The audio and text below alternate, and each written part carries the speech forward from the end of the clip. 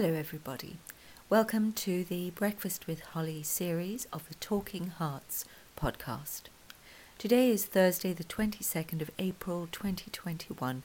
My name is Holly Maxwell Boydell and I'm going to be speaking with you on the topic of the environment. Today being Earth Day, which is recognized around the world now as a very, very significant day for all countries and all people to recognize the importance of caring for the earth.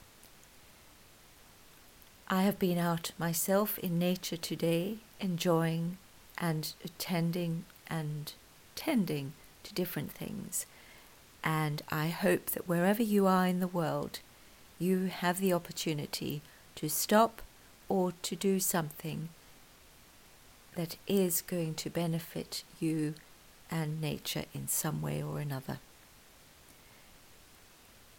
Today I'm going to focus on the environment around ourselves and the environment on the earth. I thought that as it's Earth Day, that would be the right subject for today, but I decided not to just stay with a focus on Earth Day itself. But I will start with mentioning that, and then we will take that naturally to how our environment impacts us. You may or may not be aware, I am the founder of Towards Greener Borders, which was set up in May 2014 in response to the sight of a very large spraying boom outside our home, which was attached to a farm vehicle being used on a field outside our home. In fact, we could see it right outside our kitchen window, and they were spraying glyphosate, which is commonly known as Roundup, and is, despite all protestations against this truth, glyphosate is highly toxic. I remember many occasions prior to May 2014 when the sight of the boom sprayers anywhere in the country would really make me feel unhappy or unwell even. And it just brought up a sense of very significant pain and concern and unrest in myself. But the sight of something like that outside your kitchen windows, I cannot describe to you, when one knows about the dangers of such things, how traumatic that is and how bad it was for me in May 2014. And rather than simply freaking out, obviously the first thing we did was make sure all the doors and windows were shut, which does not entirely protect. But I then started to feel that I really ought to do something beyond where we live. And so I set up a page on Facebook called Towards Greener Borders. The name took a few days to come up with, and it felt like the right name at the time. And it has since become something that many people around the world are aware of, and we have a small community following the page now, which is wonderful, and potentially it will grow as well. I'm not quite sure yet how.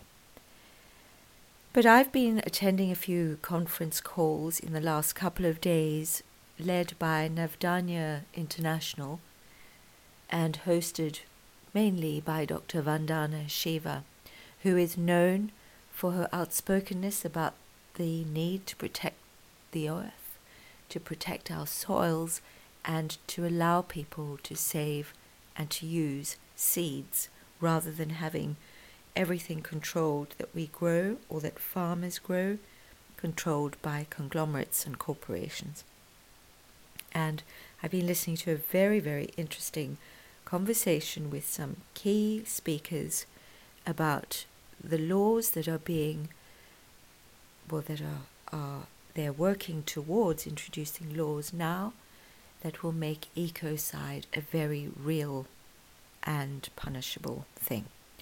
So it's an important time where around the world more and more people are realizing that we have to take care of how we do things in every sphere of operation, in business, in any kind of environmental work, anything to do with construction, and it is something that we cannot ignore anymore. Earth Day is supposed to help to increase recognition of this fact, but there is so much talk now about the desperate and urgent need to act to prevent further destruction and to prevent further chaos with our climate changing. So what I'm saying now is nothing new, and most of my listeners I know will have heard mention of or already be involved in different areas and doing what we can do in our own lives towards making a difference, towards greener borders, towards greener, as in greener borders in our gardens, or greener relationships, softening borders, and also just generally, whether it's in our construction or the insulation of our homes, or whether it's to do with how we shop, what sort of food we choose, whether we choose organic, whether we choose food that has been raised with kindness and care, or whether we simply grab something packaged and don't think about it, comes into focus now more and more.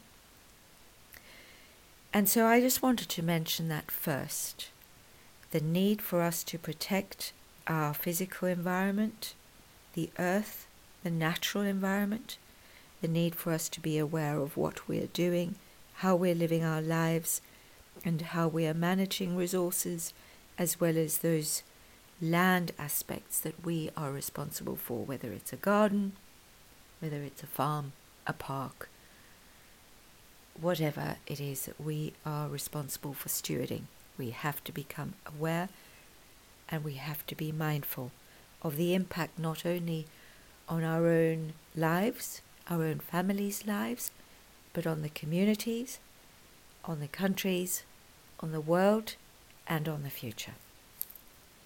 So that's the first half of what I wanted to mention, and now I just want to spend a few minutes talking about environment in another context.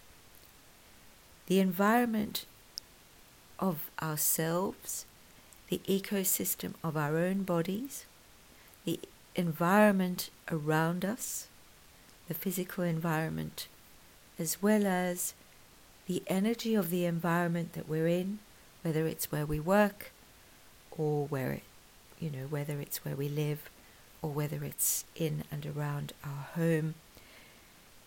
It's all relevant to how well we are and how well we can perform. And I want to just make this point that it is very, very important that we become conscious, aware, and mindful of what is going on around us and what it is that we're working with or against, because we can have our efforts severely curtailed if we're in the wrong environments for us, or we're in toxic environments, or we are being influenced by the minds and attitudes of the people around us, which can be quite an invisible thing until we notice that time after time we're not able to progress beyond a certain point. I just wanted to mention, therefore, that it's important to look at where we are, how we are being influenced, and make positive choices. But the first step is to become aware,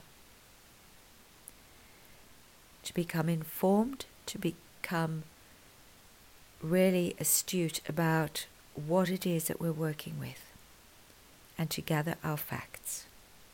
That's the first step. Gather the facts about your environment, and then see if it's working for you, and see if perhaps there's a better way for you to live, or to operate, or to be around the influences of.